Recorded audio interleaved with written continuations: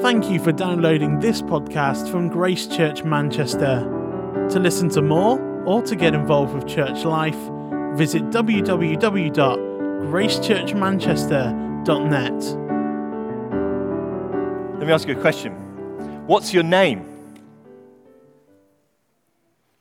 Everyone goes quiet. Do you know what your name means? Do you know why you were given that name? Now, giving names in different cultures takes some wonderfully diverse forms. As you know, I had a friend at college who was from Indonesia. He had one name. Everybody in his context did. His name was Surif, S-U-R-I-F. He didn't have a first name or a last name. That was his name. Had a lot of trouble trying to get to and come and study in America because they said, well, you need to have a surname. What's that? Some names are determined by family.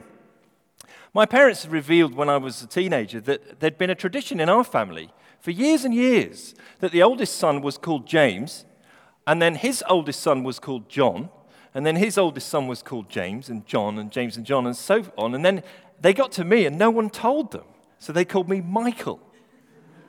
I don't know what happened with my family. Some names are drawn from nature. Some names are given by a senior patriarch or matriarch in the family, or for many of you, perhaps, you just liked the name. Or maybe you said something like this: well, when she was born, she just looked like a Sophie. Now, Mike and Mel chose this name, Barnabas. Barnabas. Why?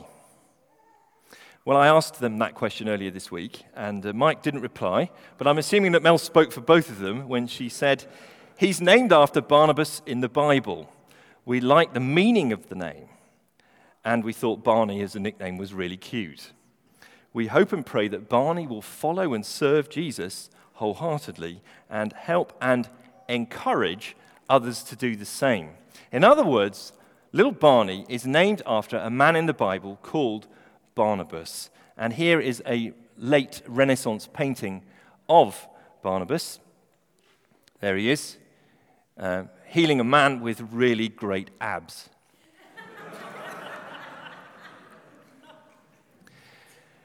Now, this Barnabas was actually called Joe. In Acts chapter 4, which we read a few moments ago, it says he's a Cypriot Jewish man called Joseph, but the apostles, the leaders of the Christian church, gave him a nickname. They gave him a nickname, Barnabas, and it literally means son of encouragement. Son of encouragement. And it seems to carry with it the underlying sense of the English word encourage. Encourage, which means to give somebody courage, to give them strength, to give them hope, to give them confidence, to build them up. When they saw Barnabas coming, they said, here's a son of encouragement. That was the impact that he had on other people's lives. Now, I wonder if you ever had a nickname when you were at school or as a child. Some people's nicknames reflect on them in quite a bad way, don't they? I knew of a chap once whose nickname was Goatface. Not a good name. I think he tried to shake it off in adult life. But when they saw this Joseph coming, this ordinary Joe, they said, here comes Barnabas, the son of encouragement. Now, why did they give him this nickname? We get several glimpses in the Bible into the character of this man, Barnabas. And I want to share just 3 of those episodes with you today because they show us why he was called Barnabas the Encourager. And I think they challenge us too. In the first episode, we see that he gave with no strings attached. In the second episode, we see that he forgave without holding a grudge. And thirdly, we see that he served and got excited about other people's progress. He gave, he forgave, and he served. Barnabas. He gave with no strings attached. Back to Acts chapter 4, the story of the Acts of the Apostles is the story of the early church told by a historian called Luke very, very early in the first century, and it's written based on eyewitness accounts. Luke himself was part of what was going on. And it tells the exciting spread of the church from 120 people who were scared and hiding in an upper room and praying to a movement that swept right through the Roman world. Within 3 or 4 centuries, Christianity had gone from being a small persecuted sect through to being the majority religion of the Roman Empire and changed the world as we know it. And Acts is the story of that.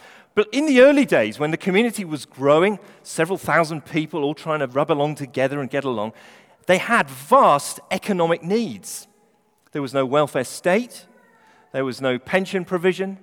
There were no tax credits. Soon there won't be many left in this country either. But, the Christian community stepped up and became a beautiful counterculture.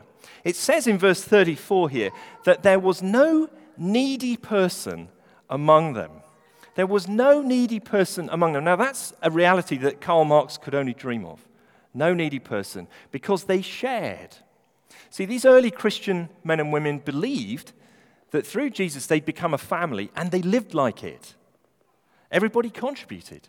Some people gave with striking generosity.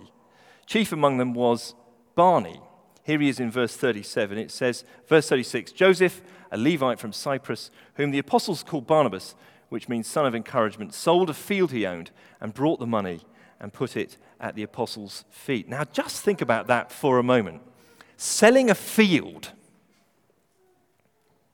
a whole field. That means you're giving away property, real estate. If you give that away, you're not going to get it again. It is a big hit to anyone's portfolio, a field. And he takes all the money, every last penny, and he puts it at the feet of the apostles, the church leaders, and says, you give it away to the poor.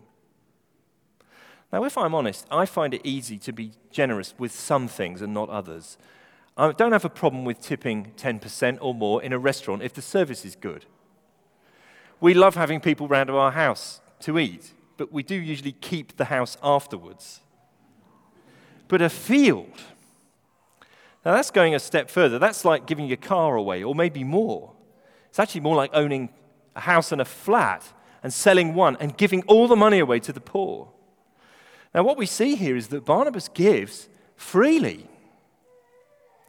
He doesn't seem to view his property as his own. He has a kind of stewardship mentality rather than an ownership mentality. He's thinking, what's mine is not mine. It's been entrusted to me by God to use for other people.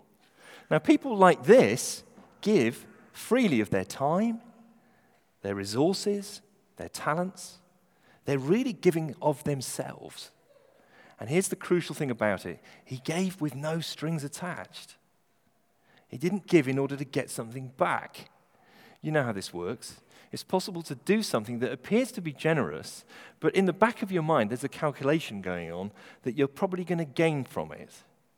Barnabas freely gives without expecting anything in return. There's no hidden agenda here.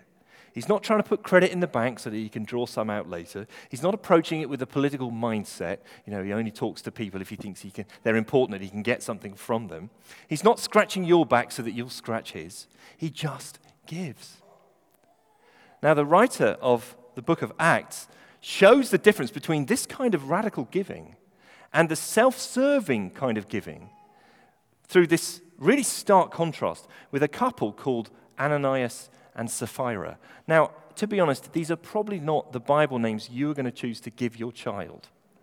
Ananias and Sapphira. Now, these guys have some property too, and they sell it as well. And then the husband comes, and the wife knows all about it, and he puts some money at the apostles' feet and kind of does a big bow and scrape and a flourish.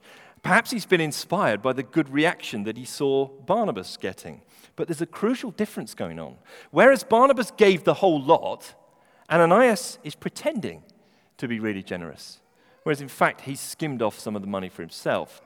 Now, the crucial thing to understand here is it's not that Ananias had to or was supposed to give 100%. It was his property. He could do what he liked with it. But it was that he pretended to be really generous. Whereas the truth was, his gift served himself.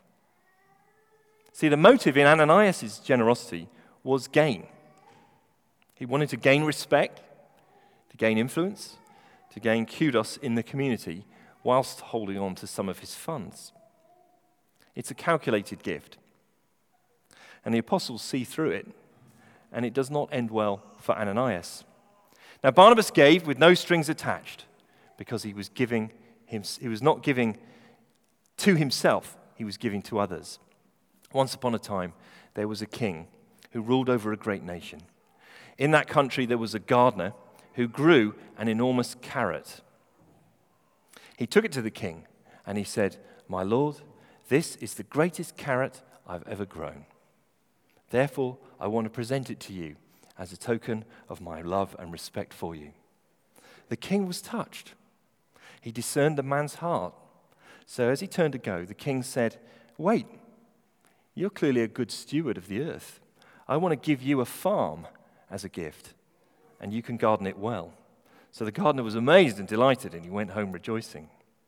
But there was a nobleman at the king's court who overheard all of this, and he was thinking to himself, "My, if that's what you get for a carrot, what's the king going to give for something better?" The next day, the nobleman came before the king, and he brought a handsome black stallion. He bowed low and said, "My lord, I breed horses, and this is the greatest horse I've ever bred. Therefore, I want to present it to you as a token of my love and respect." And the king discerned his heart. So he said, "Thank you," took the horse, and dismissed him.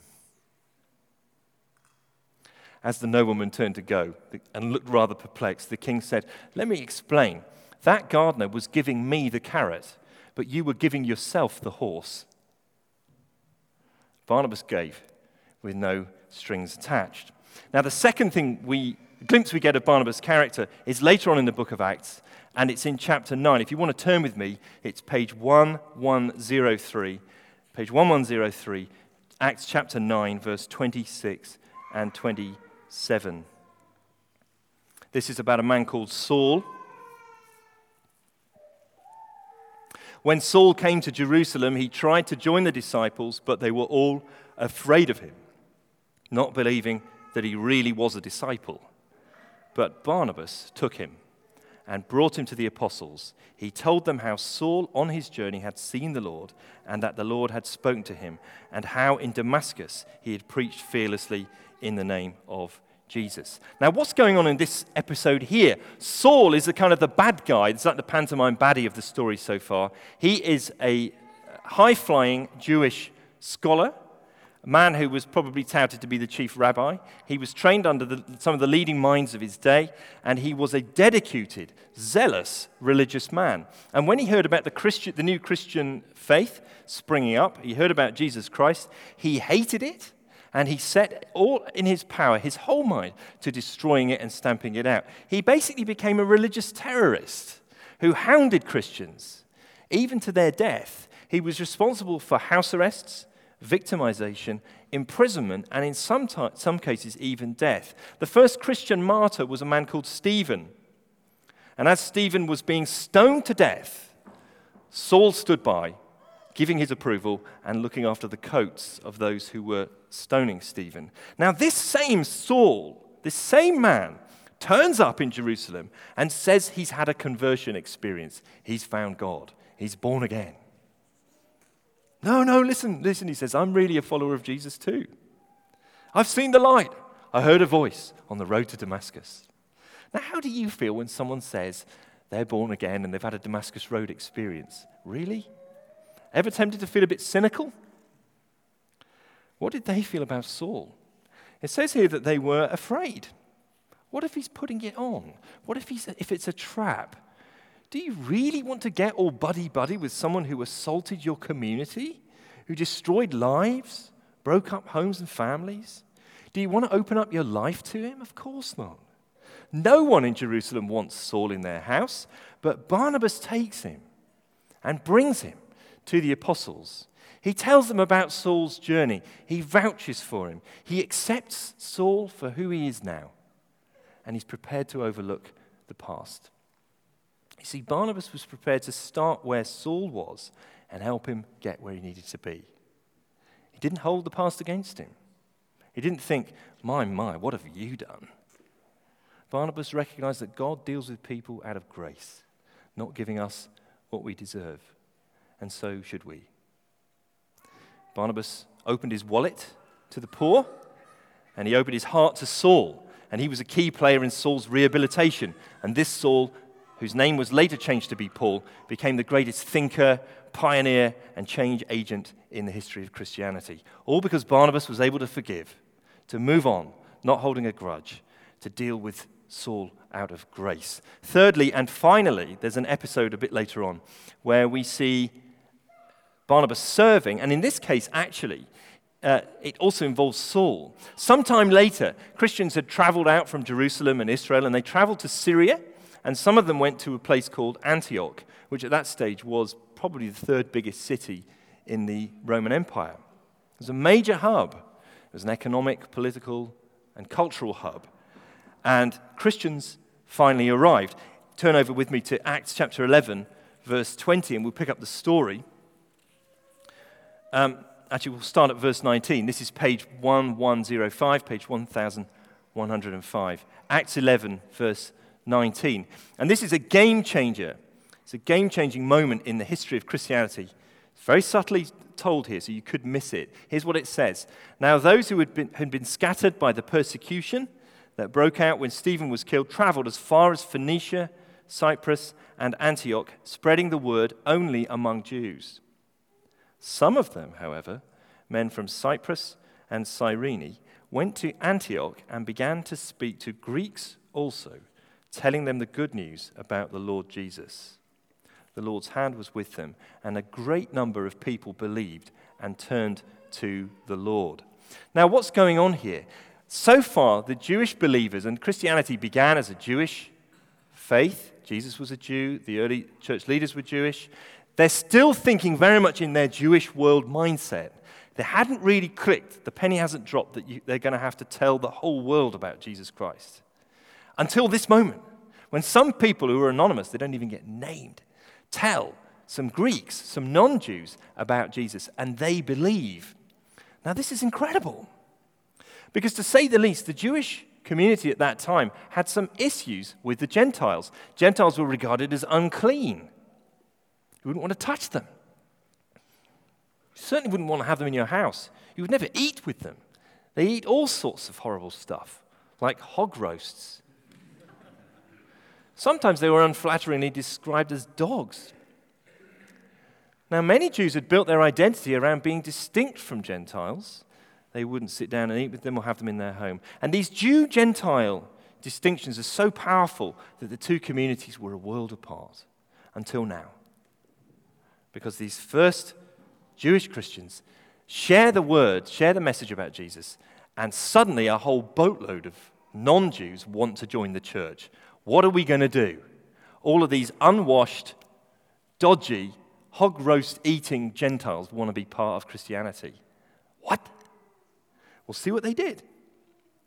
Verse 22, news of this reached the church in Jerusalem, and they sent Barnabas to Antioch. When he arrived and saw what the grace of God had done, he was glad and encouraged them all to remain true to the Lord with all their hearts.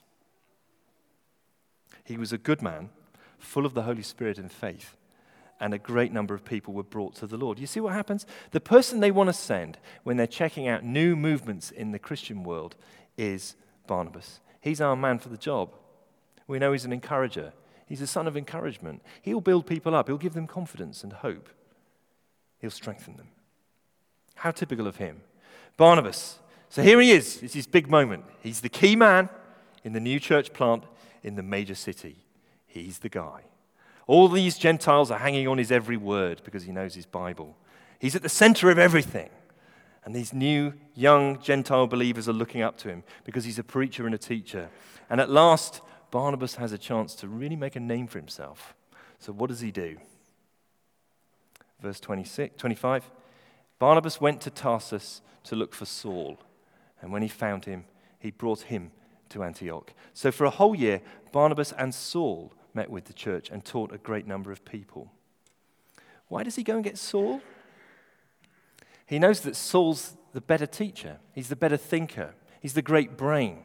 He's the theologian. And from this point on in the story, Saul becomes more and more prominent, and Barnabas fades into the background. Does he care? I suspect not, knowing what we know about his character. You see, Barnabas serves, and he gets excited about the progress of other people.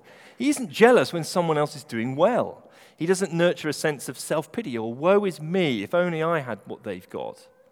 He sees what the grace of God has done, and he's glad. Then he goes and gets Saul to help build a church. And Antioch became the major hub for Christianity in the early years. It became more important even than Jerusalem because of Barnabas. Now, if I'm honest, I find that challenging. I've got two friends who've recently published a book. And whilst I'm pleased for them, there's a little part of me that resonates with Gore Vidal's famous quote, "Every time a friend succeeds, I die a little." How shameful. What about you? How do you feel when your colleague gets first or second name on the academic paper, even when everyone knows you did a lot of the work? How do you feel when your friend gets married or has a baby? How do you feel when you go around to your friend's new house and realize, A, it's gorgeous, and B, you're never going to be able to afford it? How do you feel when someone close to you gets recognition and praise when you are overlooked? How do you feel? Barnabas served and he got excited about the progress of others. He forgave without holding a grudge.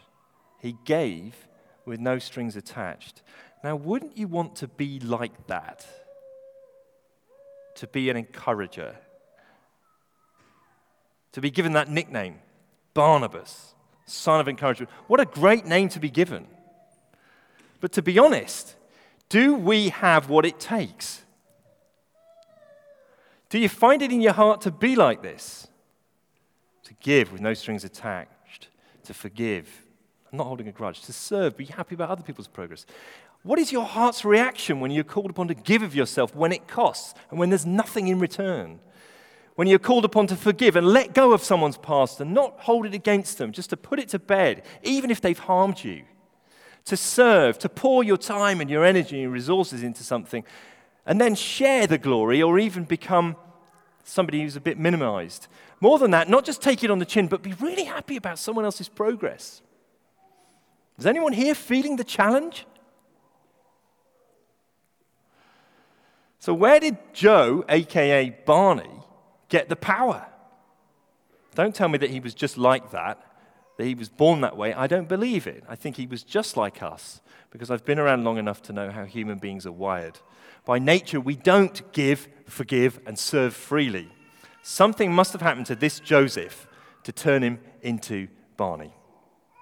Something must have happened to him to turn him outwards so that his attention and his affections weren't just on himself, but were on other people, on other people's reputation, on their glory.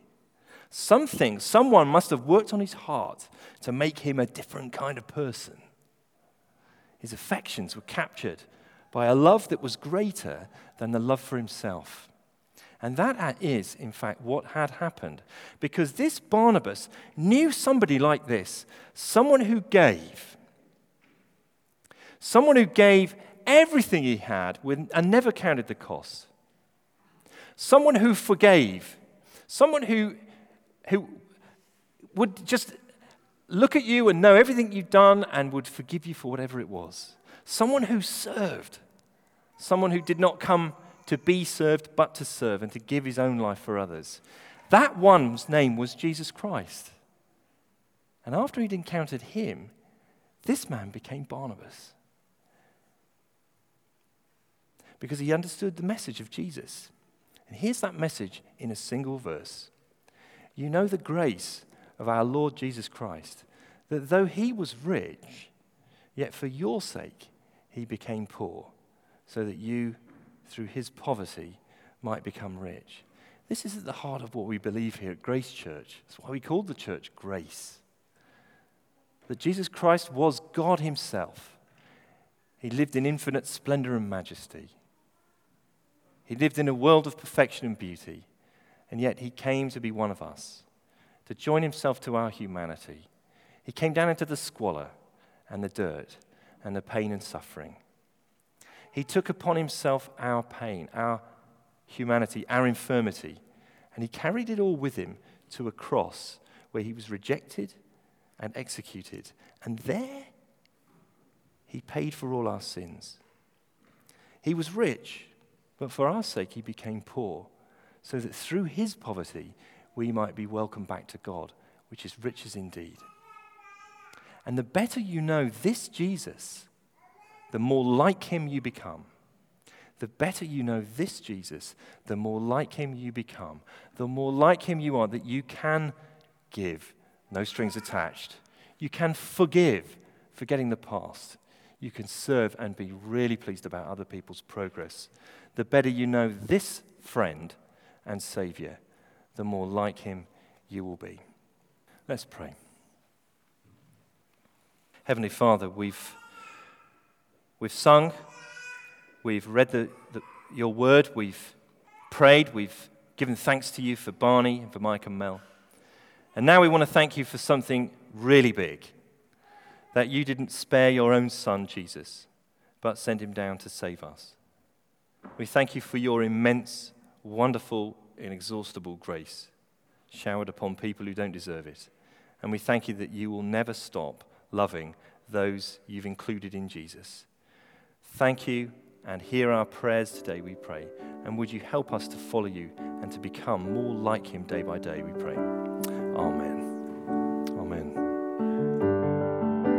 Thank you for downloading this podcast from Grace Church Manchester. To listen to more or to get involved with church life, visit www.gracechurchmanchester.net.